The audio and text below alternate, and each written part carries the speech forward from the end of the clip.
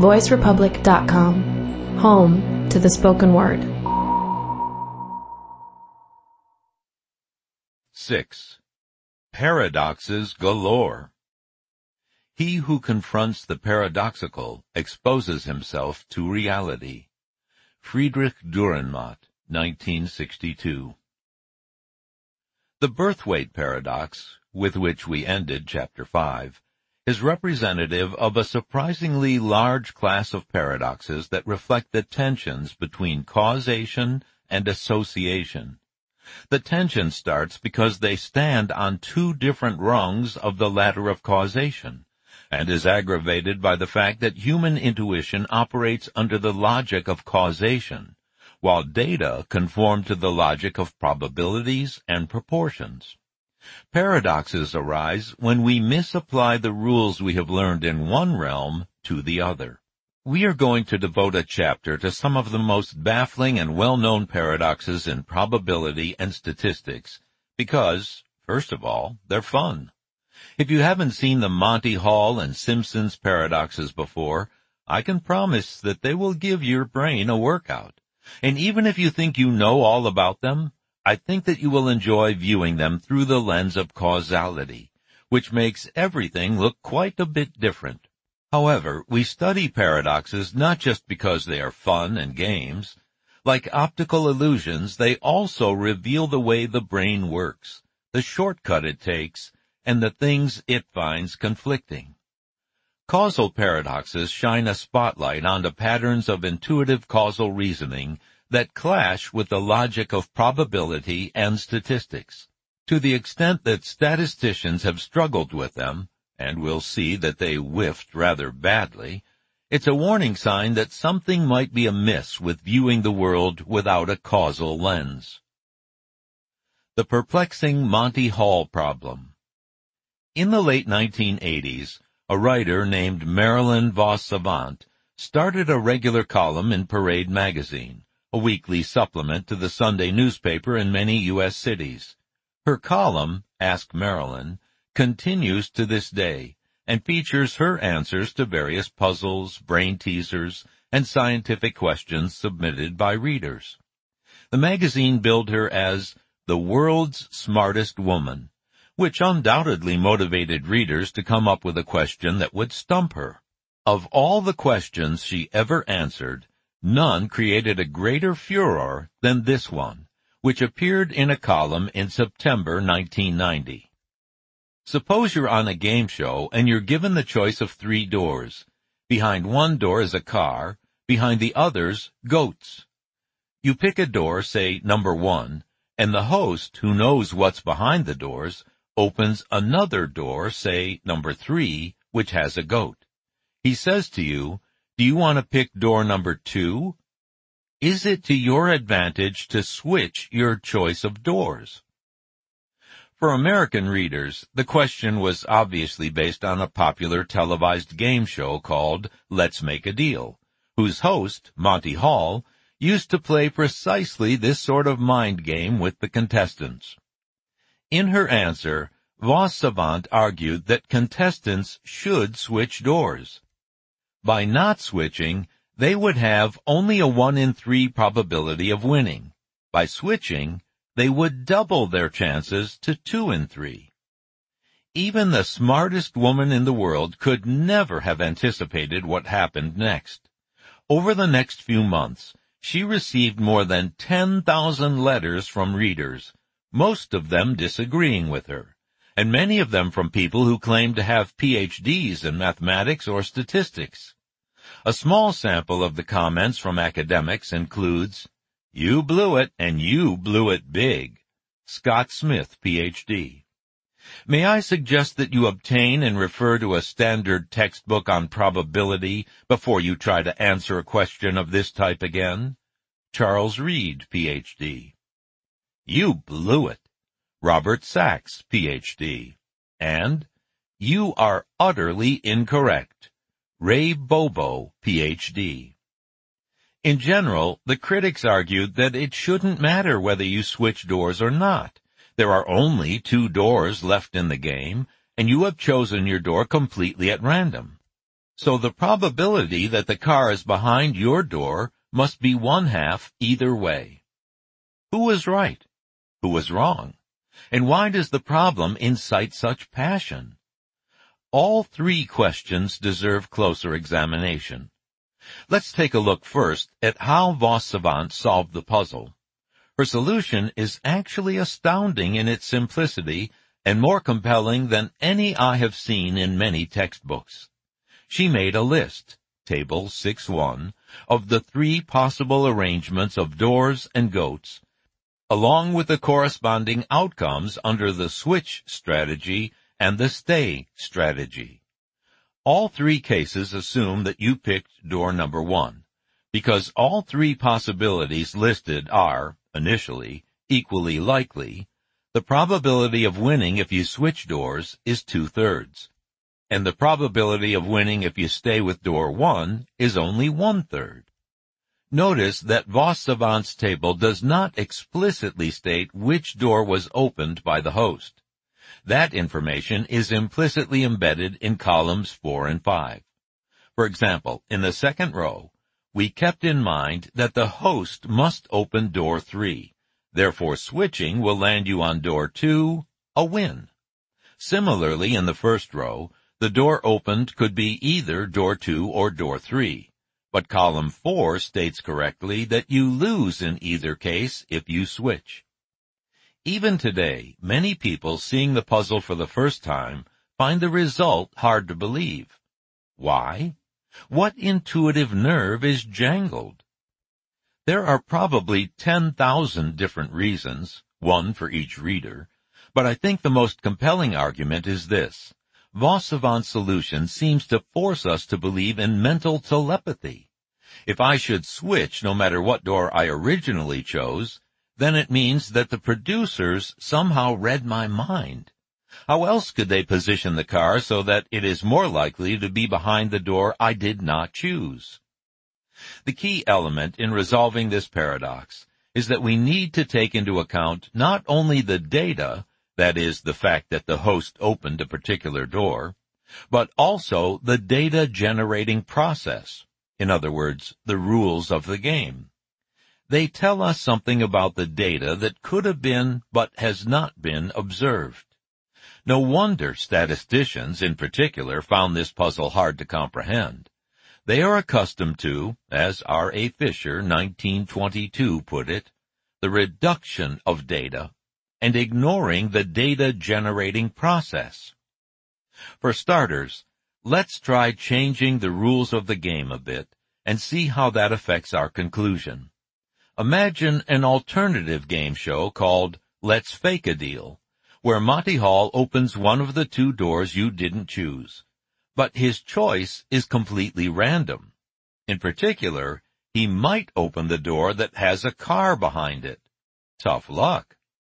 As before, we will assume that you chose door 1 to begin the game, and the host again opens door 3, revealing a goat, and offers you an option to switch. Should you? We will show that, under the new rules, although the scenario is identical, you will not gain by switching. To do that, we make a table like the previous one, taking into account that there are 2 random and independent events, the location of the car, 3 possibilities, and Monty Hall's choice of a door to open, 2 possibilities. Thus, the table needs to have 6 rows, each of which is equally likely because the events are independent. Now, what happens if Monty Hall opens door 3 and reveals a goat? This gives us some significant information. We must be in row 2 or 4 of the table. Focusing just on lines 2 and 4, we can see that the strategy of switching no longer offers us any advantage. We have a 1 in 2 probability of winning either way. So, in the game Let's Fake a Deal, all of Marilyn Vos Savant's critics would be right. Yet the data are the same in both games. The lesson is quite simple. The way that we obtain information is no less important than the information itself. Let's use our favorite trick and draw a causal diagram, which should illustrate immediately how the two games differ. First, Figure 6.1 shows a diagram for the actual Let's Make a Deal game, in which Monty Hall must open a door that does not have a car behind it. The absence of an arrow between your door and location of car means that your choice of a door and the producer's choice of where to put the car are independent. This means we are explicitly ruling out the possibility that the producers can read your mind, or that you can read theirs. Even more important are the two arrows that are present in the diagram. They show that door opened is affected by both your choice and the producer's choice. That is because Monty Hall must pick a door that is different from both your door and location of car. He has to take both factors into account. As you can see from Figure 6.1, door opened is a collider. Once we obtain information on this variable, all our probabilities become conditional on this information. But when we condition on a collider, we create a spurious dependence between its parents. The dependence is borne out in the probabilities. If you choose door 1, the car location is twice as likely to be behind door 2 as door 1. If you choose door 2, the car location is twice as likely to be behind door 1. It is a bizarre dependence for sure, one of a type that most of us are unaccustomed to. It is a dependence that has no cause. It does not involve physical communication between the producers and us. It does not involve mental telepathy. It is purely an artifact of Bayesian conditioning, a magical transfer of information without causality. Our minds rebel at this possibility because from earliest infancy we have learned to associate correlation with causation.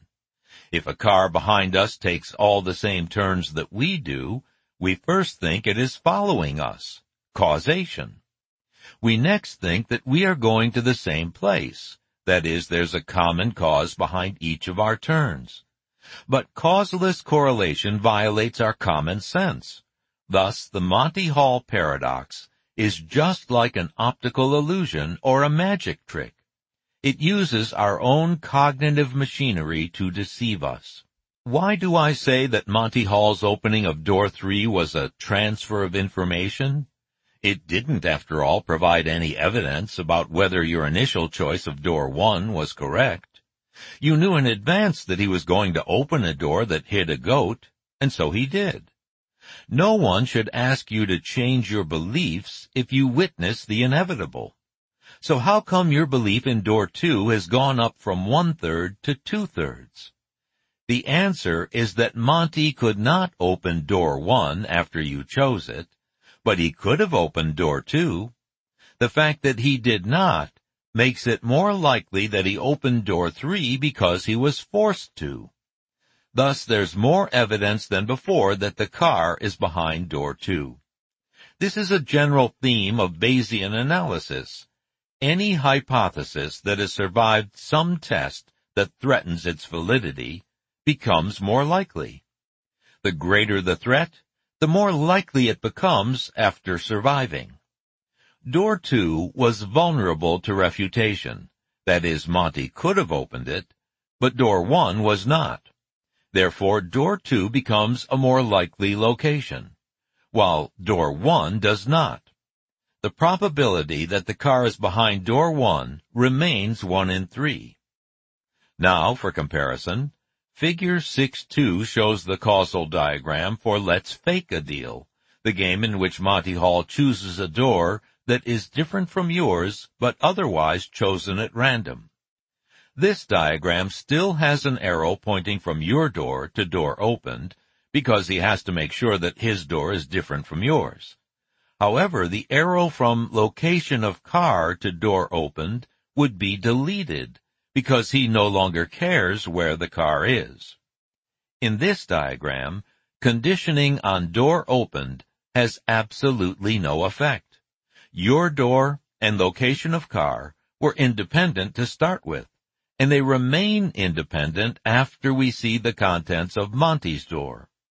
So, in Let's Fake a Deal, the car is just as likely to be behind your door as the other door, as observed in Table 6.2. From the Bayesian point of view, the difference between the two games is that in Let's Fake a Deal, door 1 is vulnerable to refutation. Monty Hall could have opened door 3 and revealed the car, which would have proven that your door choice was wrong. Because your door and door 2 were equally vulnerable to refutation, they still have equal probability. Although purely qualitative, this analysis could be made quantitative by using Bayes' rule or by thinking of the diagrams as a simple Bayesian network. Doing so places this problem in a unifying framework that we use for thinking about other problems. We don't have to invent a method for solving the puzzle. The belief propagation scheme described in Chapter 3 will deliver the correct answer. That is, the probability of door 2 equals 2/3 for Let's Make a Deal, and the probability of door 2 equals 1/2 for Let's Fake a Deal. Notice that I have really given two explanations of the Monty Hall paradox. The first one uses causal reasoning to explain why we observe a spurious dependence between your door and location of car. The second one uses Bayesian reasoning to explain why the probability of door 2 goes up in Let's Make a Deal. Both explanations are valuable. The Bayesian one accounts for the phenomenon, but does not really explain why we perceive it as so paradoxical. In my opinion, a true resolution of a paradox should explain why we see it as a paradox in the first place. Why did the people who read her column believe so strongly that Vos Savant was wrong? It wasn't just the know-it-alls. Paul Erdos, one of the most brilliant mathematicians of modern times, likewise could not believe the solution until the computer simulation showed him that switching is advantageous. What deep flaw in our intuitive view of the world does this reveal?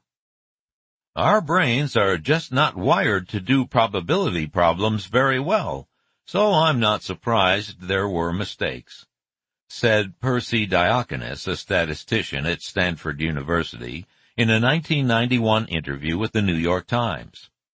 True, but there's more to it. Our brains are not wired to do probability problems, but they are wired to do causal problems. And this causal wiring produces systematic probabilistic mistakes, like optical illusions. Because there is no causal connection between my door and location of car, either directly or through a common cause, we find it utterly incomprehensible that there's a probabilistic association. Our brains are not prepared to accept causeless correlations, and we need special training through examples like the Monty Hall paradox or the ones discussed in Chapter 3 to identify situations where they can arise. Once we have rewired our brains to recognize colliders, the paradox ceases to be confusing. More collider bias, Bergson's paradox. In 1946, Joseph Bergson, a biostatistician at the Mayo Clinic, pointed out a peculiarity of observational studies conducted in a hospital setting. Even if two diseases have no relation to each other in the general population, they can appear to be associated among patients in a hospital. To understand Bergson's observation, let's start with a causal diagram, Figure 6.3. It's also helpful to think of a very extreme possibility.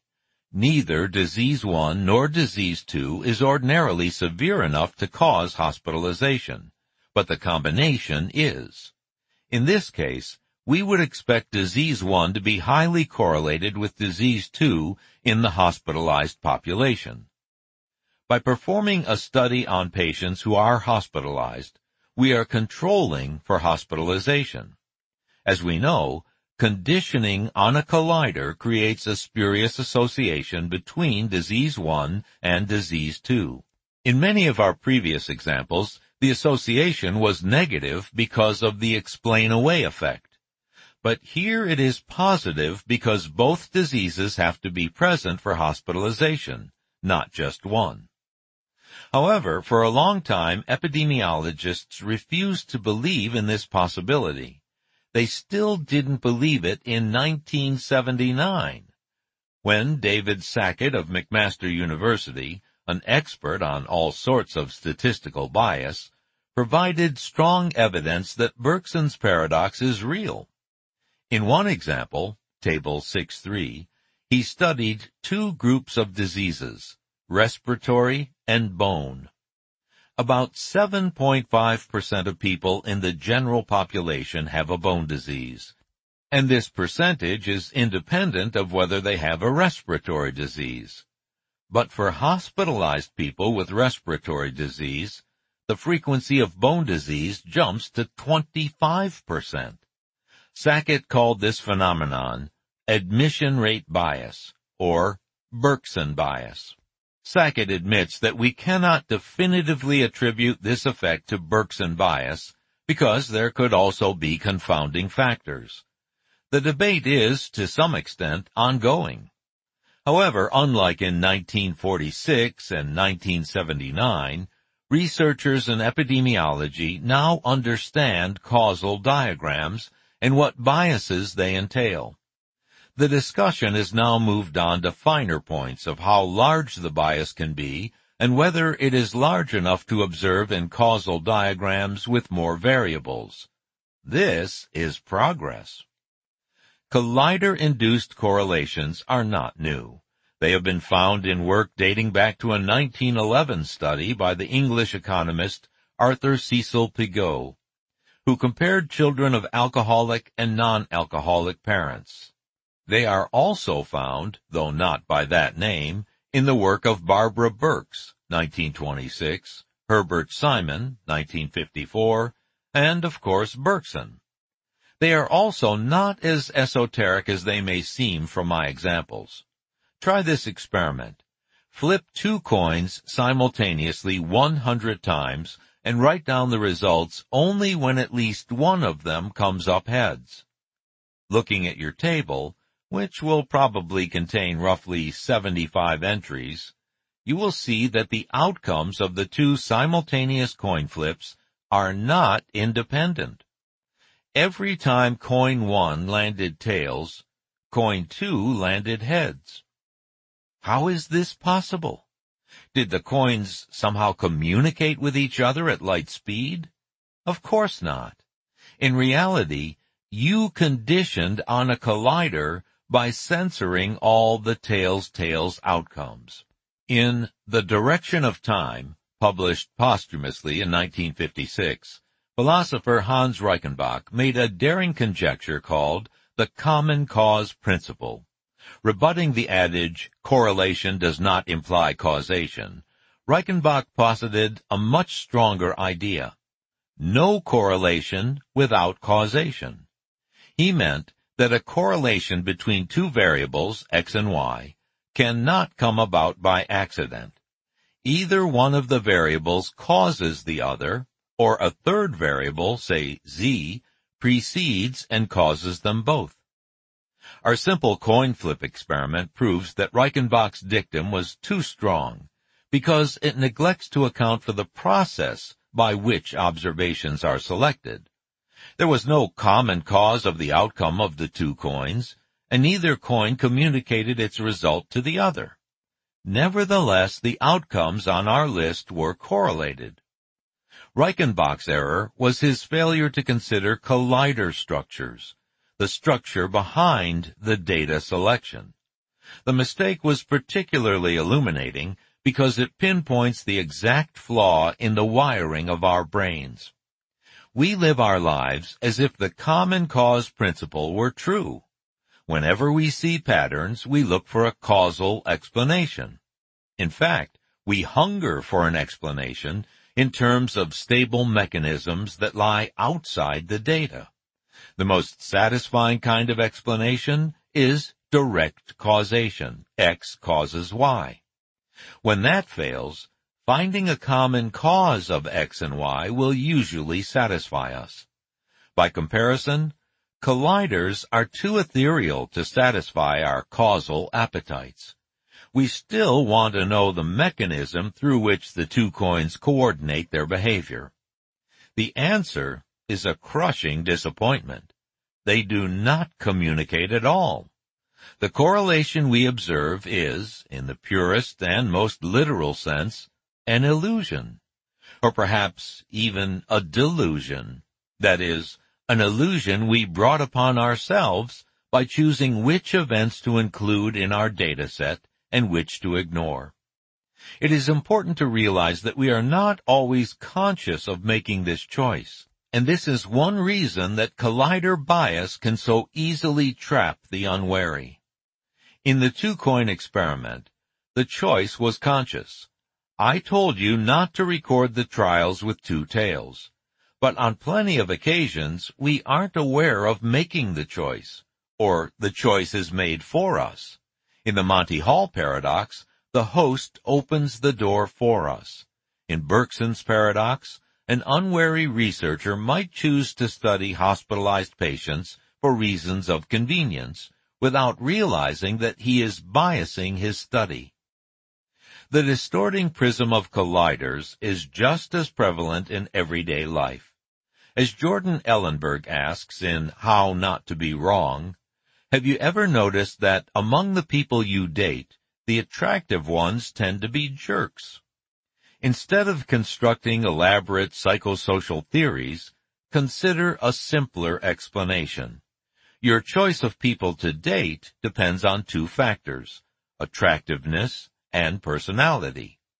You'll take a chance on dating a mean, attractive person or a nice, unattractive person, and certainly a nice, attractive person, but not a mean, unattractive person. It's the same as the two-coin example, when you censored tails outcomes. This creates a spurious negative correlation between attractiveness and personality. The sad truth is that unattractive people are just as mean as attractive people, but you'll never realize it because you'll never date somebody who is both mean and unattractive. Simpson's paradox. Now that we have shown that TV producers don't really have telepathic abilities, and coins can't communicate with one another, what other myths can we explode? Let's start with the myth of the bad, good, or BBG drug. Imagine a doctor, Dr. Simpson we'll call him, reading in his office about a promising new drug, drug D, that seems to reduce the risk of a heart attack. Excitedly, he looks up the researcher's data online. His excitement cools a little when he looks at the data on male patients and notices that their risk of a heart attack is actually higher if they take drug D. Oh well, he says, drug D must be very effective for women. But then he turns to the next table, and his disappointment turns to bafflement. What is this? Dr. Simpson exclaims. It says here that women who took drug D were also at higher risk of a heart attack. I must be losing my marbles. This drug seems to be bad for women, bad for men, but good for people. Are you perplexed too?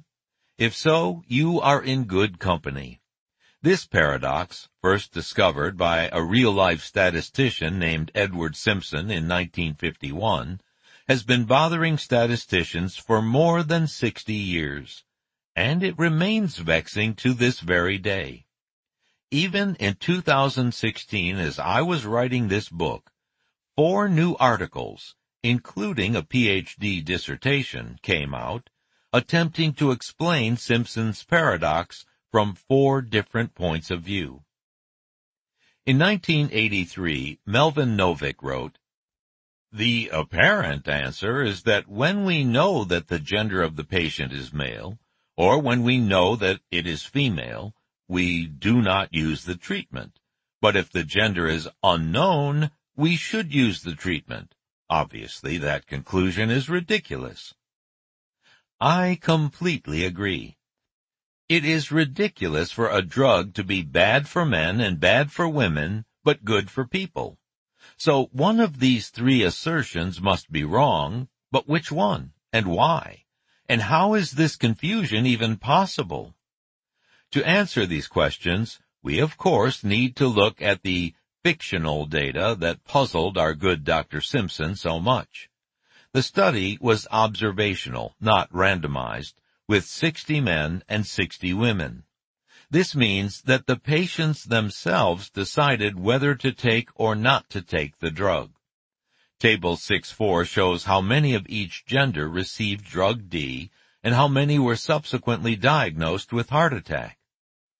Let me emphasize where the paradox is.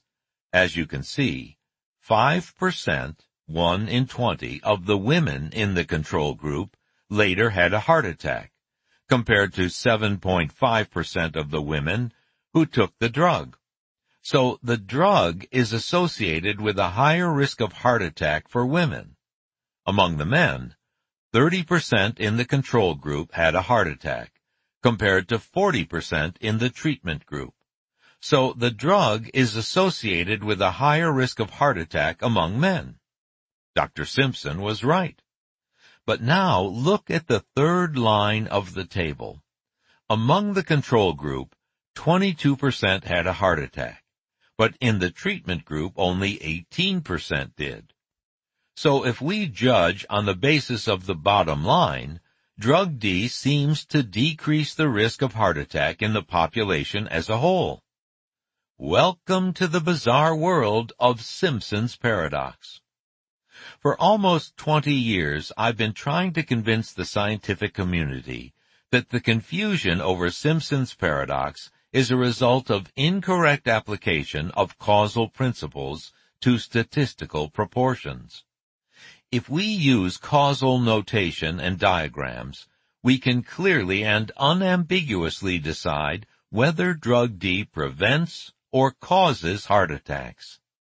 Fundamentally, Simpson's paradox is a puzzle about confounding, and can thus be resolved by the same methods we use to resolve that mystery.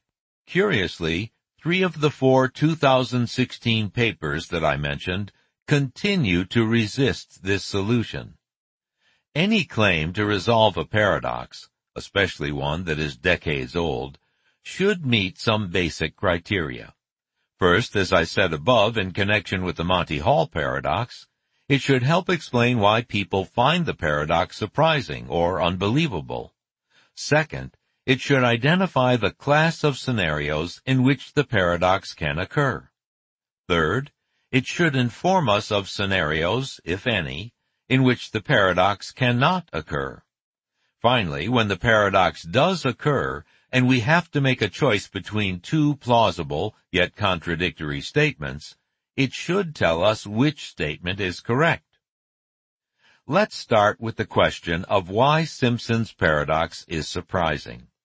To explain this, we should distinguish between two things: Simpson's reversal and Simpson's paradox. Simpson's reversal is a purely numerical fact. As seen in Table 6.4, it is a reversal in relative frequency of a particular event in 2 or more different samples upon merging the samples. In our example, we saw that 3/40ths is greater than 1/20th. These were the frequencies of heart attack among women with and without drug D. And 8/20ths is greater than 12/40ths, the frequencies among men. Yet, when we combined women and men, the inequality reversed direction. 3 plus 8 divided by 40 plus 20 is less than 1 plus 12 divided by 20 plus 40. If you thought such a reversal mathematically impossible, then you were probably basing your reaction on misapplied or misremembered properties of fractions. Many people seem to believe that if capital A divided by capital B is greater than small a divided by small b, and capital C divided by capital D is greater than small c divided by small d, then it follows that capital A plus capital C divided by capital B plus capital D is greater than small a plus small c divided by small b plus small d. But this folk wisdom is simply wrong. The example we have just given refutes it. Simpson's reversal can be found in real-world data sets. For baseball fans, here's a lovely example concerning two-star baseball players, David Justice and Derek Jeter. In 1995, Justice had a higher batting average, 253 to 250. In 1996, Justice had a higher batting average again, 321 to 314. And in 1997, he had a higher batting average than Jeter for the third season in a row, 329 to 291. Yet, over all 3 seasons combined, Jeter had the higher average. Table 6.5 shows the calculations for readers who would like to check them. How can one player be a worse hitter than the other in 1995, 1996, and 1997, but better over the 3-year period? This reversal seems just like the BBG drug. In fact, it isn't possible. The problem is that we have used an overly simple word, better, to describe a complex averaging process over uneven seasons. Notice that the at-bats, the denominators, are not distributed evenly year to year. Jeter had very few at-bats in 1995, so his rather low batting average that year had little effect on his overall average. On the other hand, Justice had many more at-bats in his least productive year, 1995, and that brought his overall batting average down. Once you realize that better hitter is defined not by an actual head-to-head competition, but by a weighted average that takes into account how often each player played, I think the surprise starts to wane. There's no question that Simpson's reversal is surprising to some people, even baseball fans. Every year I have some students who cannot believe it at first. But then they go home, work out some examples like the 2 I have shown here, and come to terms with it. It simply becomes part of their new and slightly deeper understanding of how numbers, and especially aggregates of populations, work. I do not call Simpson's reversal a paradox, because it is, at most, simply a matter of correcting a mistaken belief about the behavior of averages. A paradox is more than that. It should entail a conflict between 2 deeply held convictions. For professional statisticians who work with numbers every day of their lives, there is even less reason to consider Simpson's reversal a paradox. A simple arithmetic inequality could not possibly puzzle and fascinate them to such an extent that they would still be writing articles about it 60 years later. Now, let's go back to our main example, the paradox of the BBG drug. I've explained why the 3 statements, bad for men, bad for women, and good for people, when interpreted as an increase or decrease in proportions, are not mathematically contradictory. Yet it may still seem to you that they are physically impossible.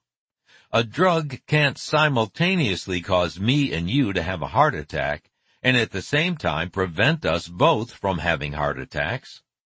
This intuition is universal. We develop it as 2-year-olds, long before we start learning about numbers and fractions. So I think you will be relieved to find out that you do not have to abandon your intuition. A BBG drug indeed does not exist, and will never be invented, and we can prove it mathematically. The first person to bring attention to this intuitively obvious principle was the statistician Leonard Savage, who in 1954 called it the sure thing principle. He wrote, "A businessman contemplates buying a certain piece of property. He considers the outcome of the next presidential election relevant. So to clarify the matter to himself, he asks whether he would buy if he knew that the Democratic candidate were going to win, and decides that he would. Similarly, he considers whether he would buy if he knew that the Republican candidate were going to win, and again finds that he would. Seeing that he would buy in either event, he decides that he should buy, even though he does not know which event obtains or will obtain, as we would ordinarily say. It is all too seldom that a decision can be arrived at on the basis of this principle, but I know of no other extra-logical principle governing decisions that finds such ready acceptance. Savage's last statement is particularly perceptive. He realizes that the sure-thing principle is extra-logical. In fact, when properly interpreted, it is based on causal, not classical logic. Also, he says he knows of no other principle that finds such ready acceptance. Obviously, he has talked about it with many people, and they found the line of reasoning very compelling. To connect Savage's sure-thing principle to our previous discussion, suppose that the choice is actually between two properties, A and B. If the Democrat wins, the businessman has a 5% chance of making $1 on property A and an 8% chance of making $1 on property B. So B is preferred to A. If the Republican wins, he has a 30% chance of making $1 on property A and a 40% chance of making $1 on property B. Again, B is preferred to A. According to the sure-thing principle, he should definitely buy property B.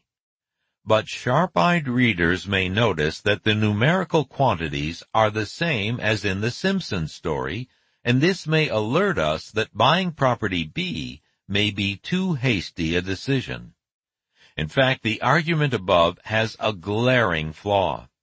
If the businessman's decision to buy can change the election's outcome, for example, if the media watched his actions, then buying property A may be in his best interest. The harm of electing the wrong president may outweigh whatever financial gain he might extract from the deal once a president is elected. To make the sure-thing principle valid, we must insist that the businessman's decision will not affect the outcome of the election. As long as the businessman is sure his decision won't affect the likelihood of a Democratic or Republican victory, he can go ahead and buy property B. Otherwise, all bets are off. Note that the missing ingredient, which Savage neglected to state explicitly, is a causal assumption. A correct version of his principle would read as follows.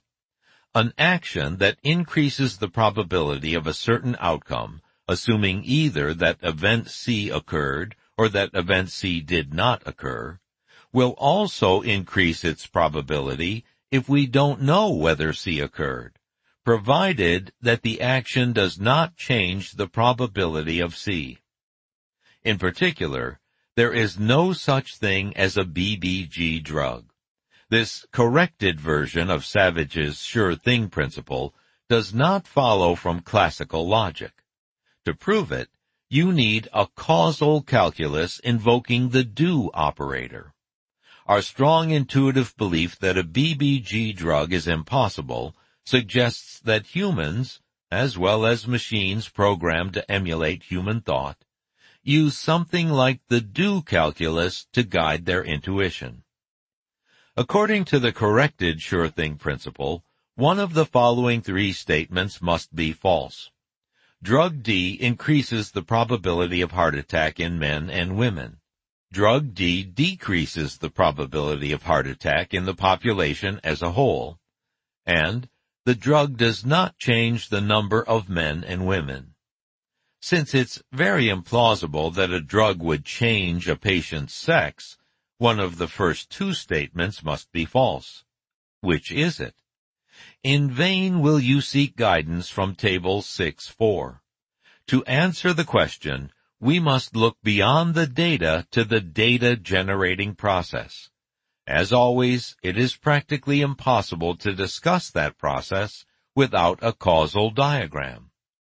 The diagram in Figure 6.4 encodes the crucial information that gender is unaffected by the drug, and in addition, gender affects the risk of heart attack, men being at greater risk, and whether the patient chooses to take drug D. In the study, women clearly had a preference for taking drug D, and men preferred not to. Thus, gender is a confounder of drug and heart attack. For an unbiased estimate of the effect of drug on heart attack, we must adjust for the confounder. We can do that by looking at the data for men and women separately, then taking the average. For women, the rate of heart attacks was 5% without drug D and 7.5% with drug D. For men, the rate of heart attacks was 30% without drug D and 40% with. Taking the average, because men and women are equally frequent in the general population, the rate of heart attacks without drug D is 17.5%, the average of 5 and 30. And the rate with drug D is 23.75%, the average of 7.5 and 40. This is the clear and unambiguous answer we were looking for. Drug D isn't BDG, it's BBB. Bad for men, bad for women, and bad for people. I don't want you to get the impression from this example that aggregating the data is always wrong, or that partitioning the data is always right. It depends on the process that generated the data. In the Monty Hall paradox, we saw that changing the rules of the game also changed the conclusion. The same principle works here. I'll use a different story to demonstrate when pooling the data would be appropriate. Even though the data will be precisely the same, the role of the lurking third variable will differ, and so will the conclusion. Let's begin with the assumption that blood pressure is known to be a possible cause of heart attack, and drug B is supposed to reduce blood pressure. Naturally, the drug B researchers wanted to see if it might also reduce heart attack risk, so they measured their patients' blood pressure after treatment, as well as whether they had a heart attack. Table 6.6 shows the data from the study of drug B. It should look amazingly familiar. The numbers are the same as in Table 6.4. Nevertheless, the conclusion is exactly the opposite. As you can see, taking drug B succeeded in lowering the patient's blood pressure. Among the people who took it, twice as many had low blood pressure afterward, 40 out of 60 compared to 20 out of 60 in the control group. In other words, it did exactly what an anti-heart attack drug should do. It moved people from the higher risk category into the lower risk category. This factor outweighs everything else, and we can justifiably conclude that the aggregated part of Table 6.6 gives us the correct result. As usual, a causal diagram will make everything clear and allow us to derive the result mechanically without even thinking about the data, or whether the drug lowers or increases blood pressure. In this case, our lurking third variable is blood pressure, and the diagram looks like Figure 6.5. Here, blood pressure is a mediator rather than a confounder. A single glance at the diagram reveals that there is no confounder of the drug leads to heart attack relationship. That is, no backdoor path. So stratifying the data is unnecessary. In fact, conditioning on blood pressure would disable one of the causal paths, maybe the main causal path, by which the drug works. For both these reasons, our conclusion is the exact opposite of what it was for drug D. Drug B works, and the aggregate data reveal this fact.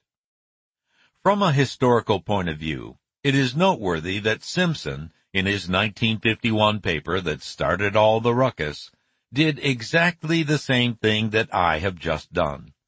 He presented two stories with exactly the same data. In one example, it was intuitively clear that aggregating the data was, in his words, the sensible interpretation. In the other example, partitioning the data was more sensible. So Simpson understood that there was a paradox, not just a reversal. However, he suggested no resolution to the paradox other than common sense. Most importantly, he did not suggest that if the story contains extra information that makes the difference between sensible and not sensible, perhaps statisticians should embrace that extra information in their analysis. Dennis Lindley and Melvin Novick considered this suggestion in 1981, but they could not reconcile themselves to the idea that the correct decision depends on the causal story, not on the data. They confessed, "One possibility would be to use the language of causation.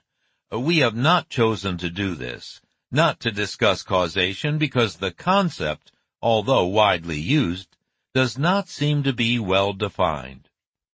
With these words, they summarized the frustration of 5 generations of statisticians, recognizing that causal information is badly needed, but the language for expressing it is hopelessly lacking.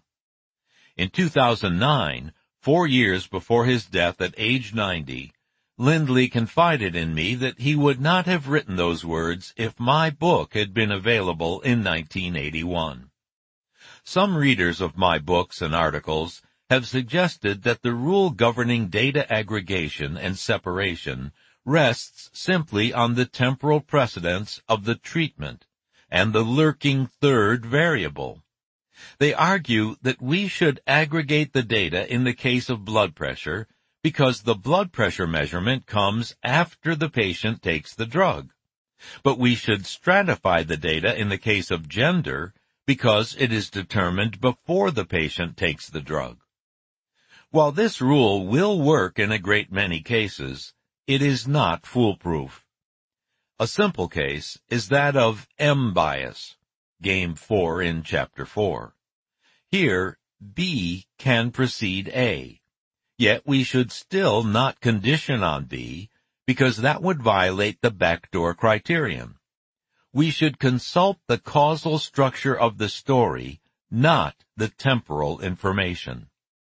Finally, you might wonder if Simpson's paradox occurs in the real world. The answer is yes. It is certainly not common enough for statisticians to encounter on a daily basis, but nor is it completely unknown, and it probably happens more often than journal articles report. Here are 2 documented cases. In an observational study published in 1996, open surgery to remove kidney stones had a better success rate than endoscopic surgery for small kidney stones. It also had a better success rate for large kidney stones.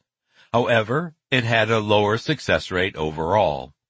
Just as in our first example, this was a case where the choice of treatment was related to the severity of the patient's case. Larger stones were more likely to lead to open surgery and also had a worse prognosis.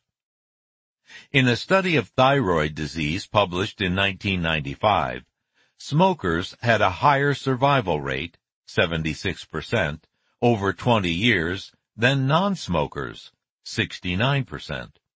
However, the non-smokers had a better survival rate in 6 out of 7 age groups, and the difference was minimal in the 7th.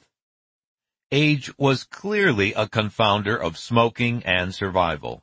The average smoker was younger than the average non-smoker, perhaps because the older smokers had already died.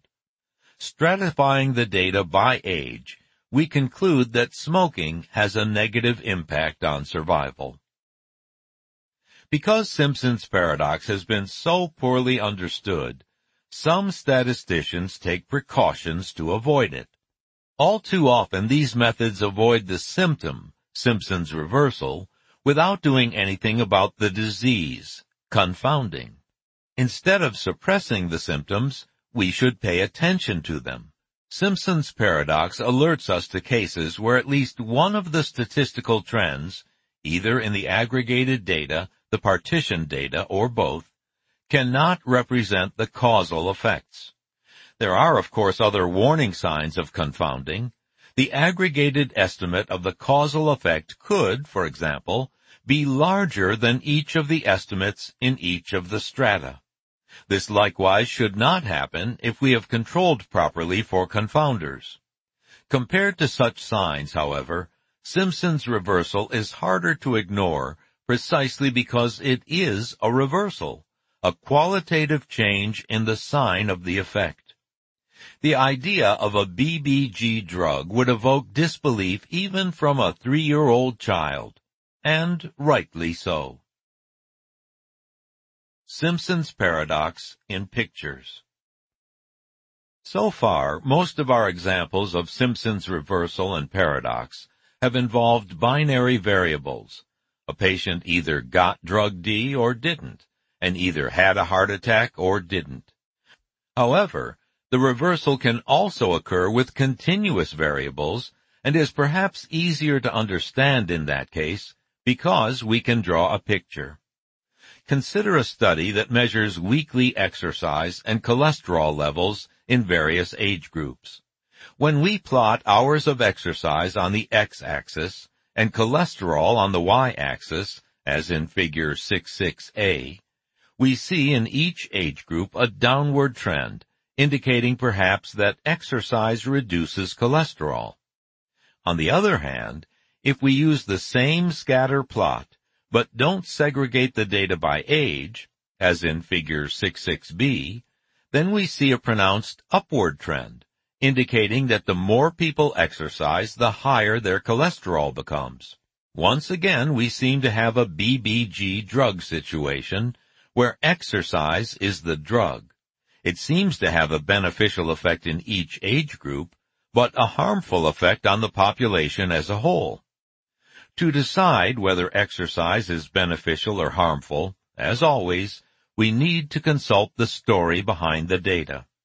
The data show that older people in our population exercise more, because it seems more likely that age causes exercise rather than vice versa. And since age may have a causal effect on cholesterol, we conclude that age may be a confounder of exercise and cholesterol. So we should control for age. In other words, we should look at the age-segregated data and conclude that exercise is beneficial regardless of age. A cousin of Simpson's paradox has also been lurking in the statistical literature for decades and lends itself nicely to a visual interpretation. Frederick Lord originally stated this paradox in 1967. It's again fictitious, but fictitious examples, like Einstein's thought experiments, always provide a good way to probe the limits of our understanding. Lord posits a school that wants to study the effects of the diet it is providing in its dining halls, and in particular whether it has different effects on girls and boys. To this end, the student's weight is measured in September, and again the following June. Figure 6.7 plots the results, with the ellipses once again representing a scatter plot of data. The university retains 2 statisticians who look at the data and come to opposite conclusions.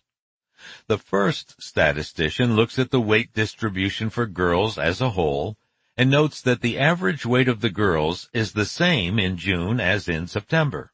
This can be seen from the symmetry of the scatter plot around the line W sub F equals W sub I, that is, final weight equals initial weight. Individual girls may of course gain or lose weight, but the average weight gain is 0. The same observation is true for the boys. Therefore, the statistician concludes that the diet has no differential effect on the sexes.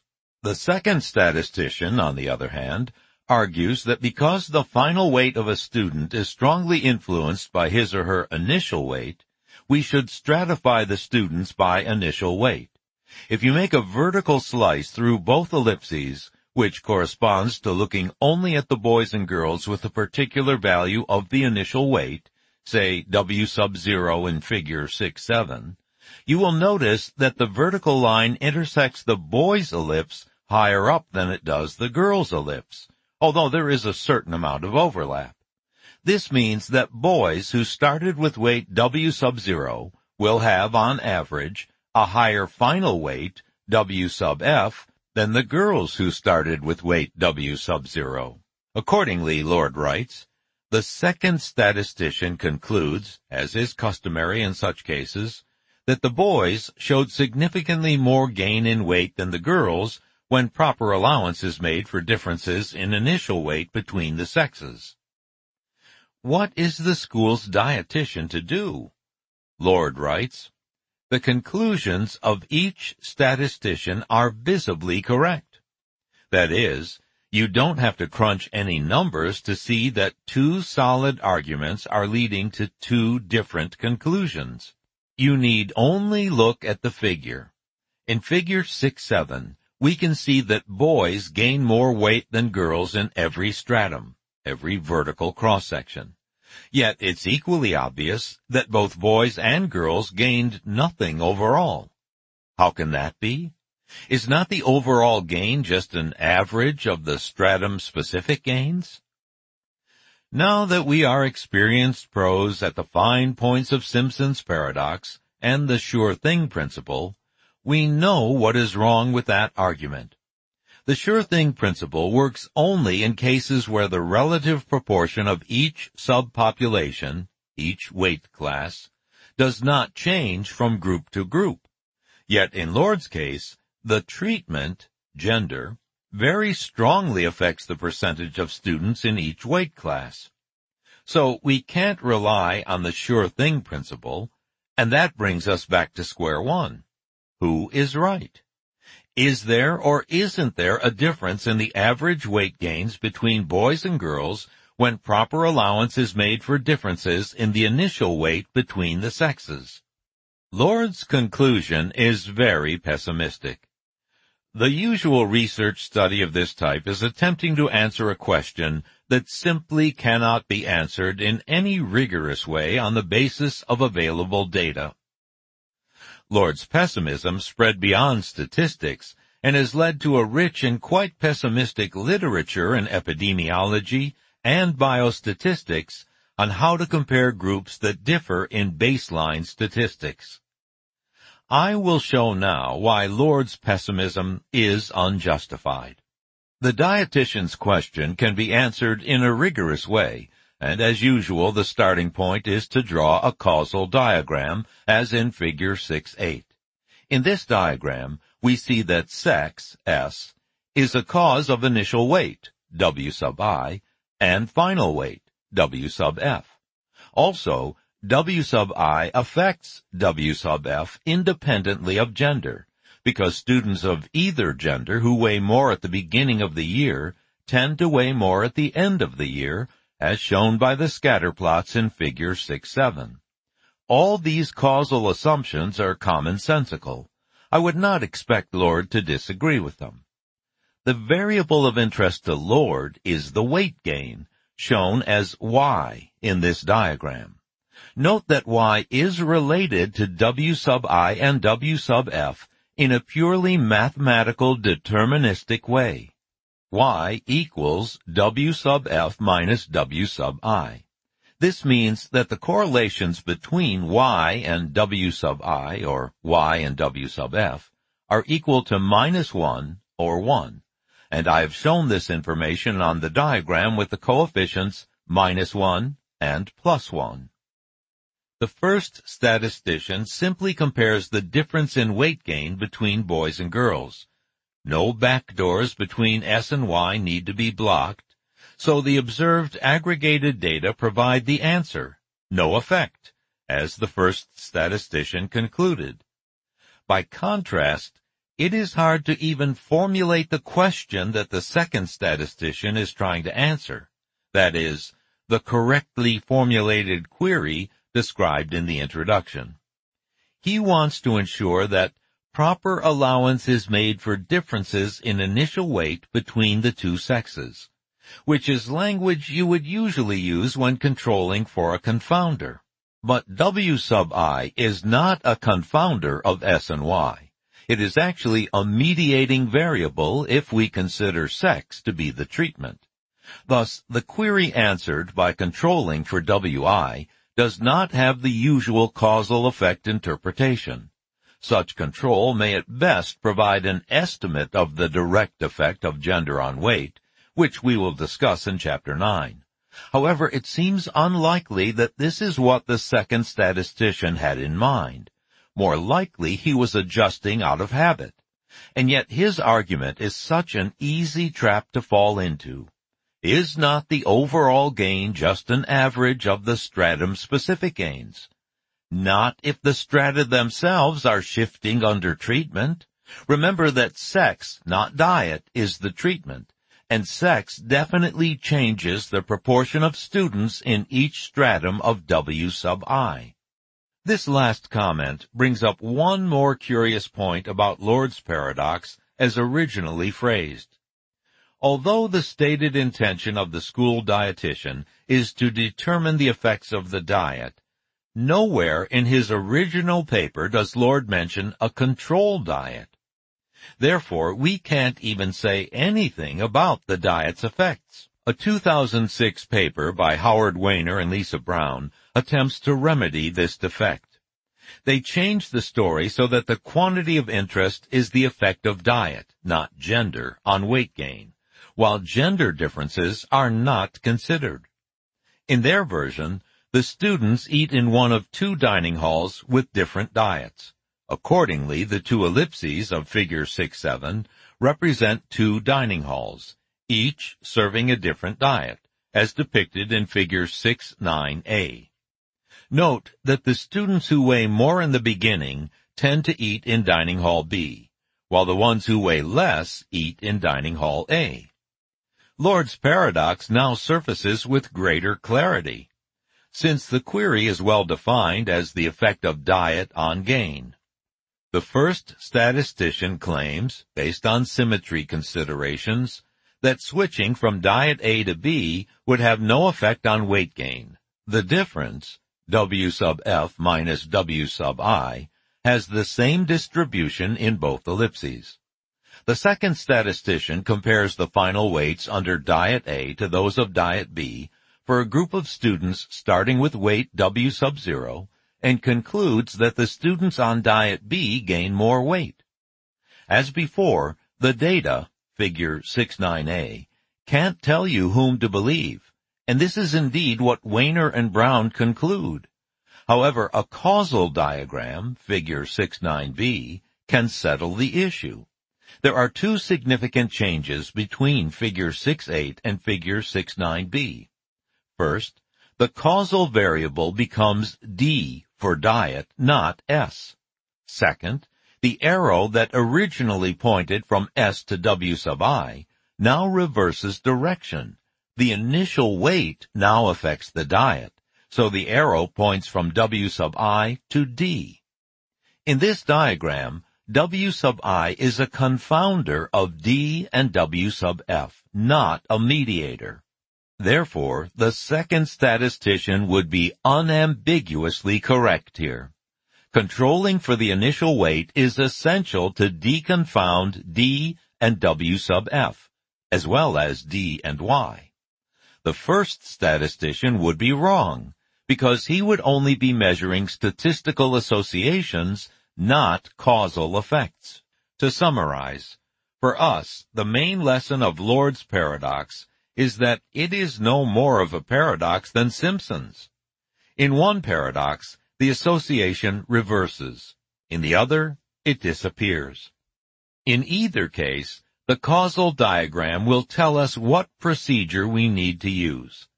However, for statisticians who are trained in conventional, that is, model-blind methodology, and avoid using causal lenses, it is deeply paradoxical that the correct conclusion in one case would be incorrect in another, even though the data look exactly the same. Now that we have a thorough grounding in colliders, confounders, and the perils that both pose, we are at last prepared to reap the fruits of our labor. In the next chapter, we begin our ascent up the ladder of causation, beginning with rung 2, intervention.